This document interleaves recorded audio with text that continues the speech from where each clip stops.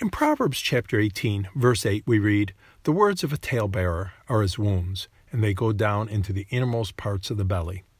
We've all experienced embarrassing moments. Sometimes we brought the awkward moment upon ourselves through negligence or outright sin. Sometimes, however, the embarrassment came by accident. At other times, we were put in the situation by someone who purposely wanted to make us look bad. There's nothing that we did to cause it. An embarrassing situation is bad enough. When someone repeats it and makes you relive it, it makes things even worse. Hearing that story replayed can be like wounds that go down deep inside of us.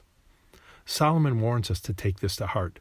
We should not initiate or repeat or encourage or contribute to gossip. To do so is attacking a person. But what person? Notice how Solomon words this warning. The words of a talebearer are wounds. The wounds go down in the innermost parts of the belly. Who experiences the wounds? In whose belly do they set up residence? Of course, the victim who's being talked about.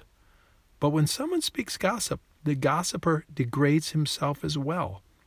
Many people will listen to a talebearer. They want juicy gossip. But sometimes people will rebuke the gossiper. They do not want to hear it.